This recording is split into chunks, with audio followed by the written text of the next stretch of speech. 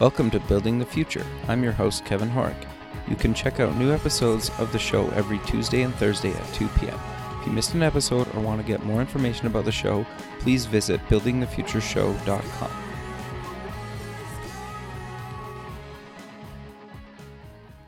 Welcome back to the show. Today we have Michael Williamson, CEO at IO Education. Michael, welcome to the show.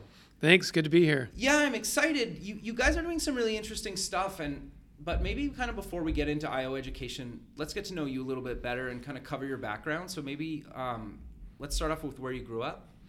Sure, yeah. So I'm a native Atlantan, so I grew up around here in Atlanta. Very cool. So went to high school here and went to University of Georgia in Athens. Okay, so what did you take in university? So I studied computer science. I've always been into software, and so that's what I went after at UGA. Okay, so what got you kind of passionate about wanting to go into the space?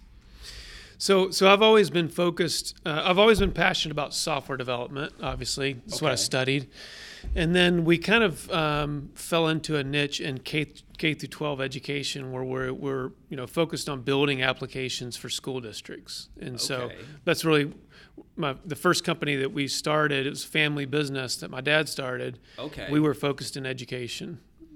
Okay, so you've been exposed to it for a long time then. Right. Okay, very cool. So you got out of university, kind of what did you end up doing? Family business stuff, or where did you end up going? So my dad started a software company in the early 90s. Okay.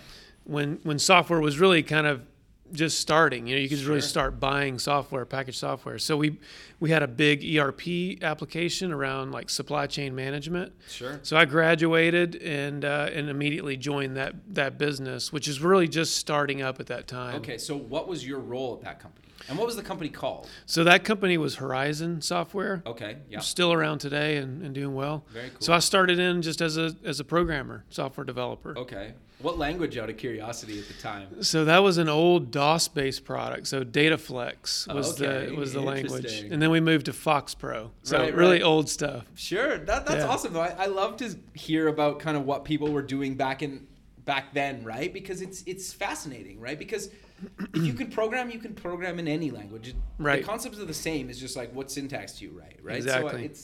So I'm curious then, do you still ever dabble in programming at all? Or? Unfortunately, no, I don't. Okay. And I really love it. So I've always been, very much a technology guy. Sure. So I went from being a programmer to kind of managing a small team and kind of worked my way up. And so I don't actually get to code anymore, but I'm still very much involved on the tech side with our business today. Sure, and I think it's super important and helpful that you understand kind of how to code, even if you're not coding.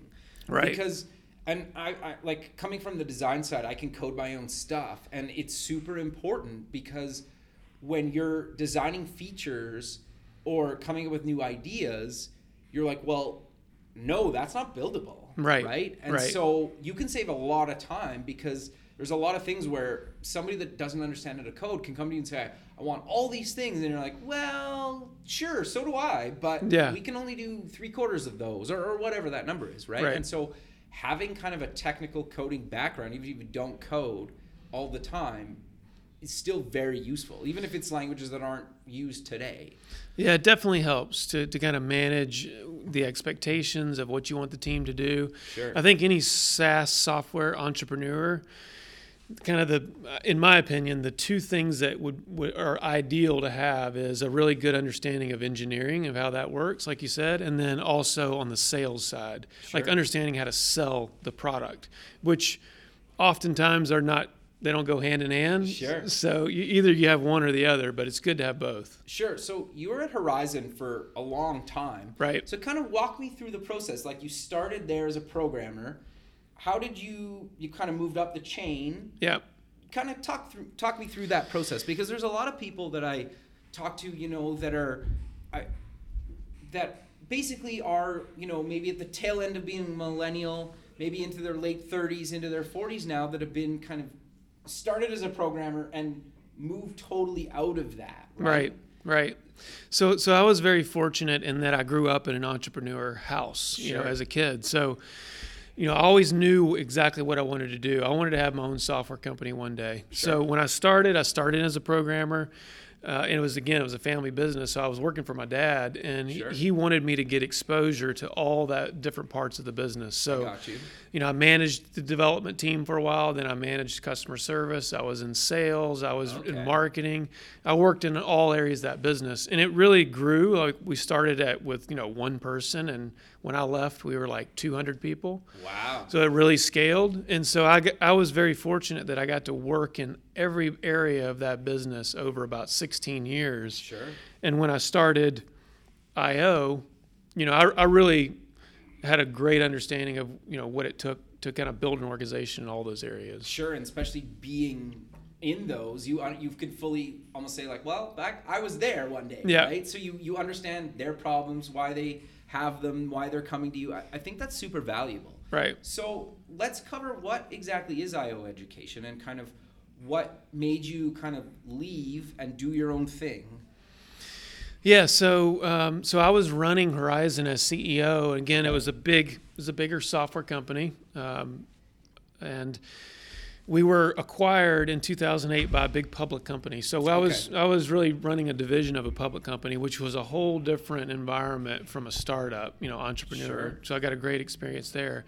But I really wanted to go back to building a company really from scratch. And really the fun part of a business is that, 0 to 50 employees. Sure. That you come up with an idea, you get a couple people building it, and then you kind of try to scale it from there. So about 5 years ago, I started that, and we were really focused in education around analytics. So how can we provide a way for educators that are teaching students to better use all of this data that they have access to? So that was the original premise of what we started. Okay, so walk me through kind of exactly what you're doing by collecting this data, and what are you using the data for?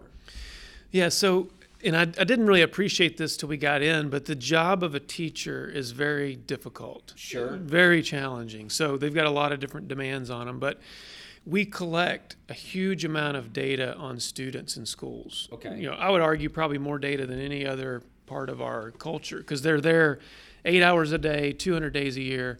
So we're collecting attendance data and discipline data and grades and assignments and all kinds of test quiz scores. Sure. And the challenge is that bits of that data is tracked across a bunch of different products. So a teacher may use... At the school, you mean? At the school level. Okay. So they may use 10 or 15 different apps to collect all this data. So they don't have a really good way to go to one place to visualize all of this data to kind of get a holistic view of that student or their group of students. Okay. So we really try to solve that problem. How can we bring all the data together and then visualize it in a way where they'll actually, be able to use it?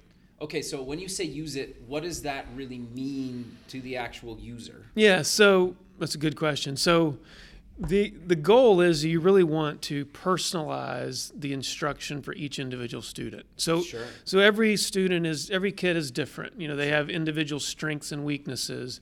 And if we know what those strengths and weaknesses are, we can take those very specific weaknesses, and the teacher can personalize what they do for each individual student. So they can get a better education, basically. Yeah, they can get a more direct, individualized experience. Sure. That's very cool. So walk me through the process of trying to pull data from all these systems. That sounds like it could be quite challenging, because there's probably different APIs. Maybe they don't have any APIs, or if they do, maybe they're not documented very well. Yes, at all. it's a huge challenge, and that's really the biggest part of our work is that challenge. So we spent the first year and a half really building out a data platform that could extract data out of these different apps and bring it into this common data warehouse. Sure. And we extract a bunch of different ways, from direct API to, we export out Excel files or CSVs and bring those in. Okay. So a lot of different ways, but that's the real first challenge and step. And then the second challenge is educators are really not like analytics people. What they're great at is building relationships with students. So they don't want to use Excel, and they don't like reports. So the other challenge was, how do we create an engaging UI that they'll actually enjoy using? Sure. So walk me through the process of building that UI. I'm assuming you did a bunch of testing and research and showing teachers, or kind of how did you come up with the proper UI? Yeah, so, coming from more of a technical background, I was not a teacher ever. Okay. So what we did, and we were very fortunate that our first school customer was a school in Boston, okay, a national Blue Ribbon School of Excellence. And so this principal there was fantastic. So we literally flew up there week after week after week for many weeks. And we actually just sat in their meetings and we watched what they did and how they used data. And they basically had a board in a room like this, and they would put Post-it notes and magnets, and they would move these students around almost like in a tile type structure. Okay, interesting. And so, and they spent a lot of time doing that. So we built our interface based on that experience and really tried to match that, how they were actually doing it. And subsequently, we've gone into hundreds of thousands of schools, and they're all pretty much doing very similar thing of how they use data. Sure, that's actually very cool, and it's very interesting how people kind of make those decisions. And I love the fact that you basically went there and watched them. You weren't saying like, let's take our best guess at this, because I think if you guys never would have seen that, the interface would have looked totally different from that. Right. And I think that's super important to kind of just stress to kind of the listener, because like coming from a design background, well, any UX person, they're taking their best guess at it unless they go there or really do their research to actually build the proper interface. And so I'm curious then, so you build a web interface? Right. We built a web interface, so it's all web-based. We do have a couple native iOS apps that are part of it as well. Android as well, or just iOS for now? Both, Android and iOS. So how did you go about laying out the data on, these smaller screens? Yeah, so, one of the things that we learned about teachers is that what they relate to are those student relationships.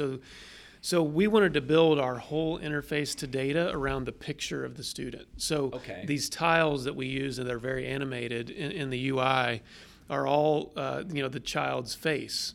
And so we kind of mocked up that interface. And my advice to anybody is get in front of that user as early as possible in the process to watch what they do, and then get feedback. And so we iterated through it, through that process. When you get into the mobile devices, obviously our interface on a web app is different than it is on a phone.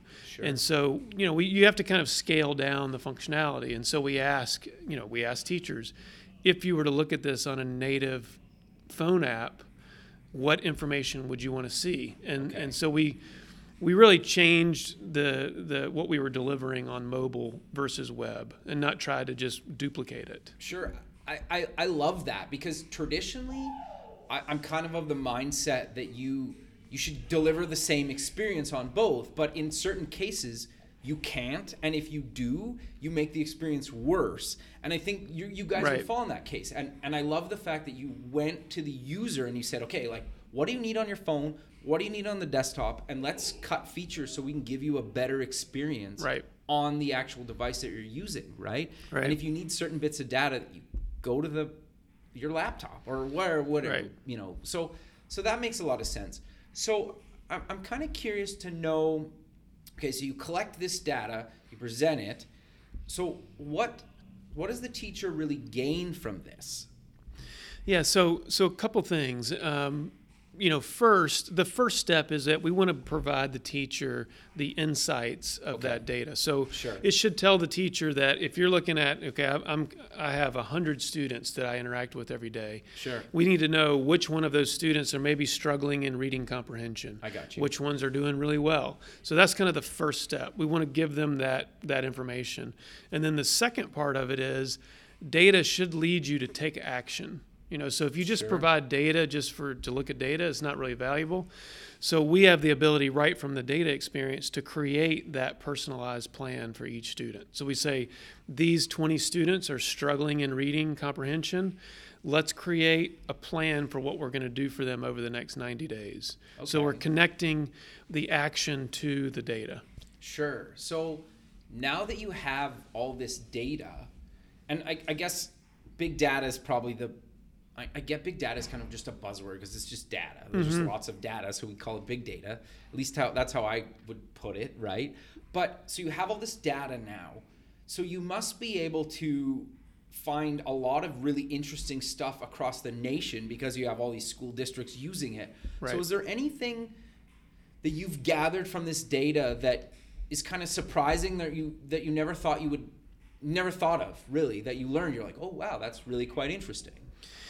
Yeah, a couple things. I mean, we've been very focused at kind of where it really matters in education, and that's in the classroom. So we're providing tools there. But at a macro level, and we have a couple million students on our platform already, so we've got a pretty good scale. And you start to learn a couple things. What is the profile of students that are high risk? So we do a lot of work around dropout prevention, for example. Okay, very cool. So if we can predict in 7th and 8th grade which kids are most likely going to drop out, interesting, we can intervene now. Sure. And make a difference before they get 15 or 16 years old. So there's some interesting, and there's a lot of research on this, and we've seen it play out in our schools that you have predictor measures. So attendance, if you're out of school a lot or you're tardy a lot, right, that's a predictor. If you're getting in trouble, like detentions or suspensions, sure, that's a predictor. And of course, if you fail a course, and so if you have all three of those, you are at very high risk for dropout, maybe 3 or 4 years down the road. I got you. If you have one of the three, and so we know that early, and then we can plan interventions in order to help those kids, get better. Sure. So when you say plan interventions, do you just pop up like an alert to the teacher, or how do you kind of notify the user? Yeah, so we do alerts, or in this reporting process where they have kind of standard meetings weekly or monthly where they're talking about their students. They use our products to look at their students to say they're high risk in these areas or they're low risk, and they go from there. So does the principal have a different version of the entire school, or how does that kind of work? What are the levels, I guess? Yeah, so we've built different views of data based on the different levels. So a principal would see more of an aggregate, maybe high level view, but they could drill in. Okay. A teacher is looking, student by student, very detailed data. So different views. And then is there a level above kind of the principal that, the administration team, like superintendents. Yeah. Okay, so they have their own kind of view as well. Right. And then is there a nationwide kind of school board that could see everything, or not really? Not really. I mean, we do have a couple customers that are state Department of Education. So we'll have Wisconsin, Alabama. We have every district in that state using one of our products. And so there is roll-up information where you can kind of see trends of this district is a high performer, this district's a low performer, and we can kind of look at the differences and see why. Sure, and then I'm assuming then too you could basically say, well, this curriculum is doing bad across the entire state, so you should probably look at changing it because students aren't getting it, or they're failing, or whatever, or it's too easy. Right. So they can modify based on kind of this statewide data. And I think schools are starting to get into the tech space, for lack of a better term, because they have to. Right. Because they want this data. It's not that they're against it. It's just now they can actually get it, right? Yes. And they're trying to make it better. They're trying to make it more relevant because we're trying to prepare kids for the future that we don't even know what the future is really going to be, right? Right. And so if we can use data to at least help take educated guesses of where things are going to be, or help them not drop out, because there's a lot of kids that probably have a huge potential, but maybe they messed up on a couple tests and they failed a class and drop out, where if you can prevent that, I think that's super awesome. Yeah, and it's just finding that out early, and teachers are really good at building those relationships with the students, and knowing what the right thing to do for each individual student. Sure. What we're trying to do is to make it more efficient, to get that data in a usable format for them where they can really take action. And then, at a higher level, there is some exciting opportunity around where you could take this data and say, maybe across a really big district like New York City, where we have 600 schools that use our. That's and awesome. so you could say across those 600 schools, who are the best teachers that really impact second grade English language learners? Okay. And answer that question, because if we knew who those teachers were and the strengths of the teachers, we may want to match students up with those teachers. And so there's other uses for data that are exciting opportunities, but our main focus has been on how can we make it the job of a teacher more efficient and easy in the use of data. Sure. No, that makes a lot of sense, and I think that's awesome that you can do all this stuff with data now, right? So I'm kind of curious to know what's the cost of this? Like, how do you guys monetize this whole solution? Yeah, so we offer a bunch of different kind of products in our portfolio that are priced differently, but so we price by the student per year. So one of my goals when I started this company is this kind of technology is traditionally very expensive. You think about data warehousing, Oracle, Cognos, very expensive projects.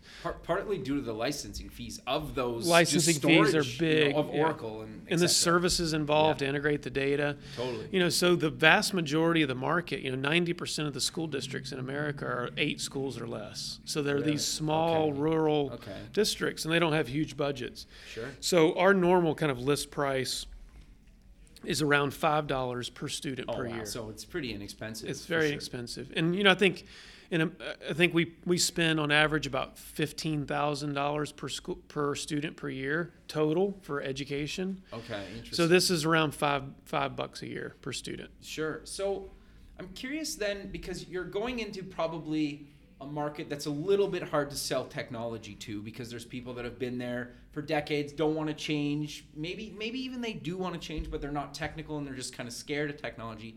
How do you kind of,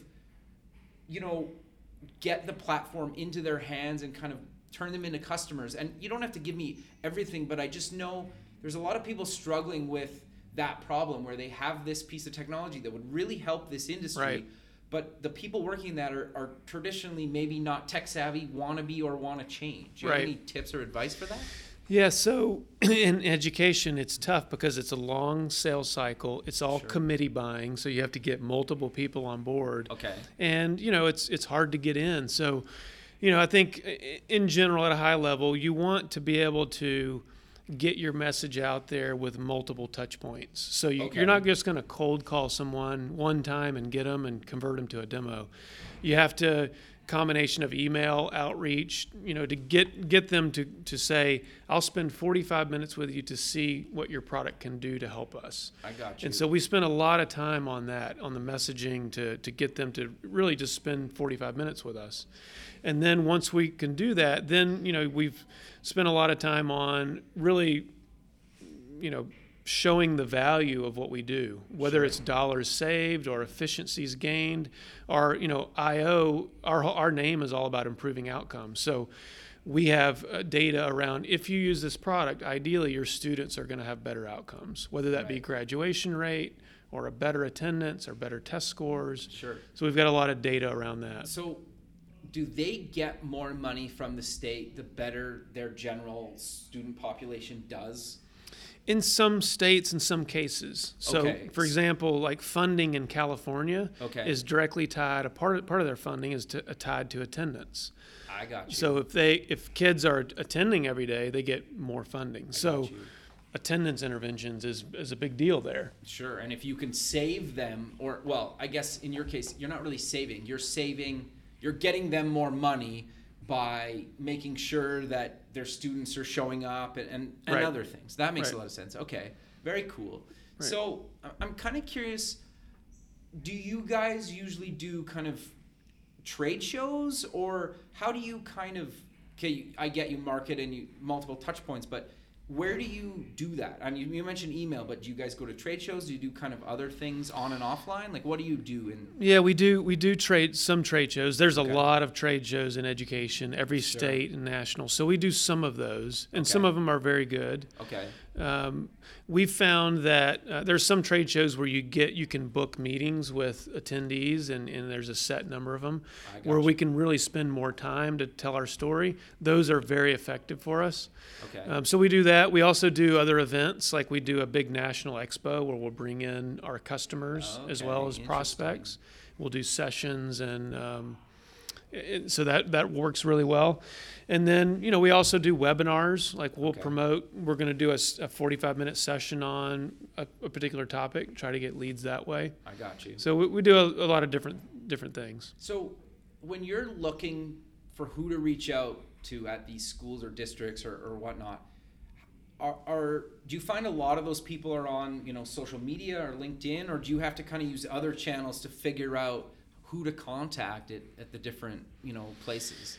Social media is growing in education. Okay. More so at the classroom teacher level, which is typically not our buyer than the higher level administrators, but it is becoming more useful.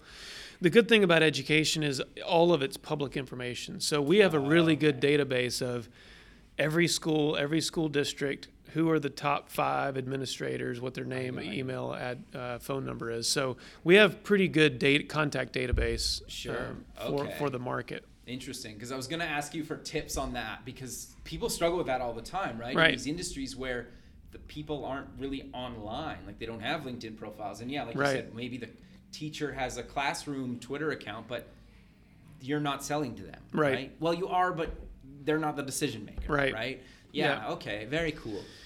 So I'm kind of curious to know, where do you see the company really going? Because you're collecting all this data, and it sounds like you could add almost like an infinite amount of features based on this data. So where do you kind of see the future?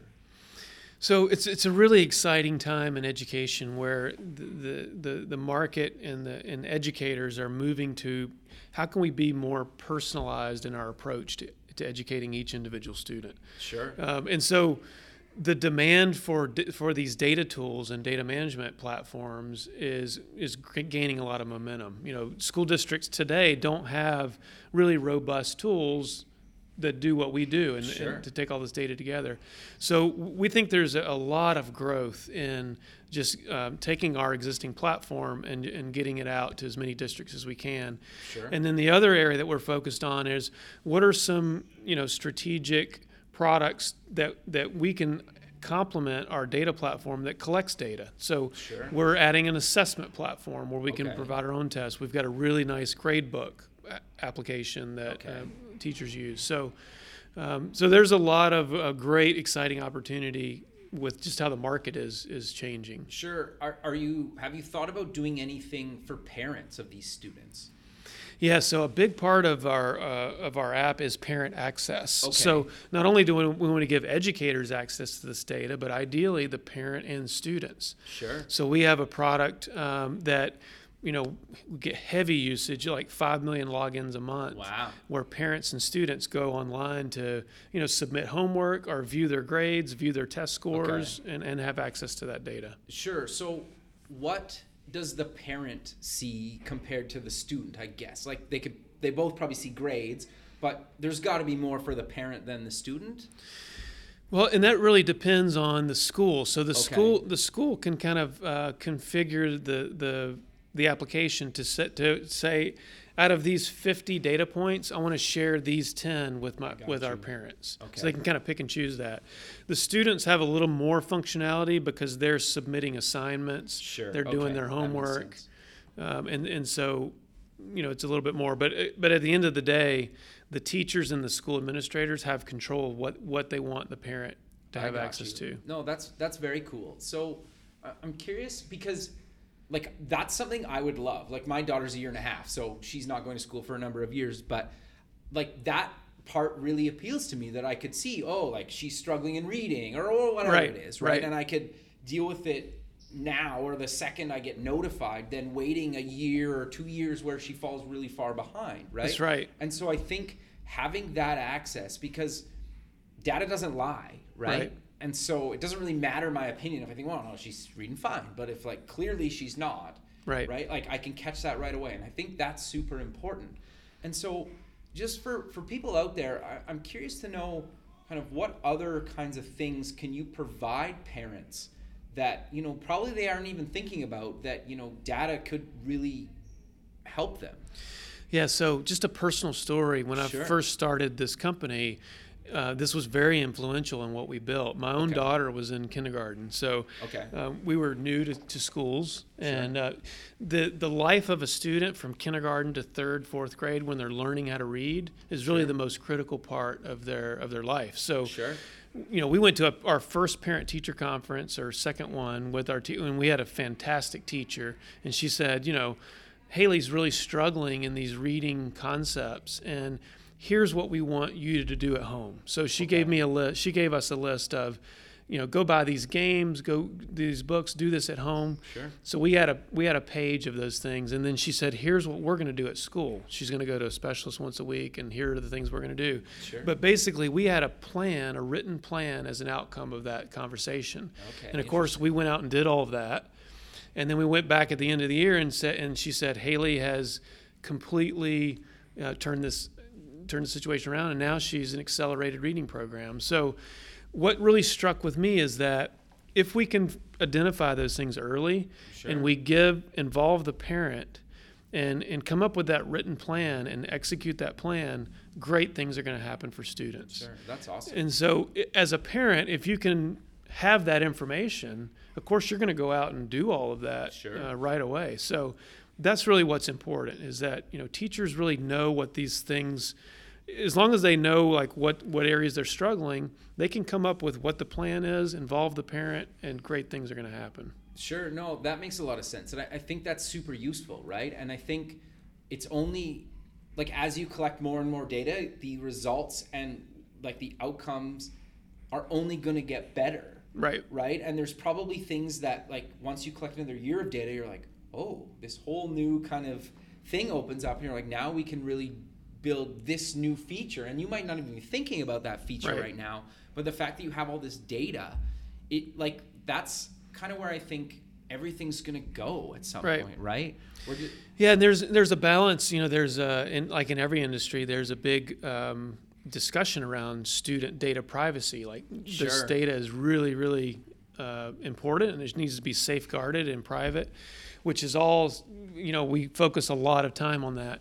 But this data used properly can do incredibly amounts of good things for students and good work. So that's what we're trying to allow educators to be able to better use this data, better have access to it, because we know they're going to do great things with it. And you can anonymize the person and whatnot. You almost don't care about the student's name, or you might, I guess, maybe potentially like parts of the city they live in, just so you can compare them or whatnot. But the actual like physical person doesn't really matter when you're looking at it in the aggregate view. Yes. Yeah, exactly. When you're developing an individualized plan for a student, obviously you're doing that for a specific student.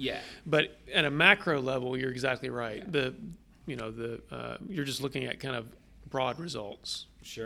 But Michael, we're kind of coming to the end of this, so I'm kind of curious. Let's kind of wrap up the show with kind of promoting where people can find you guys online, and any other kind of social media stuff that you want to mention. Yeah, so we're easy to find. We're just at ioeducation.com, Twitter at ioeducation, LinkedIn. So we're in all those channels, and a ton of information about all the different things that we do out there. Perfect. Well, Michael, again, thanks again for doing this. I really appreciate it. I look forward to kind of seeing where you guys take this in the future, and thanks again for being on the show. Yeah, thanks for having me. Perfect.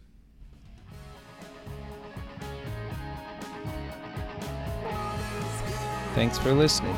The music for the show is done by Electric Mantra. You can check them out at electricmantra.com and keep building the future.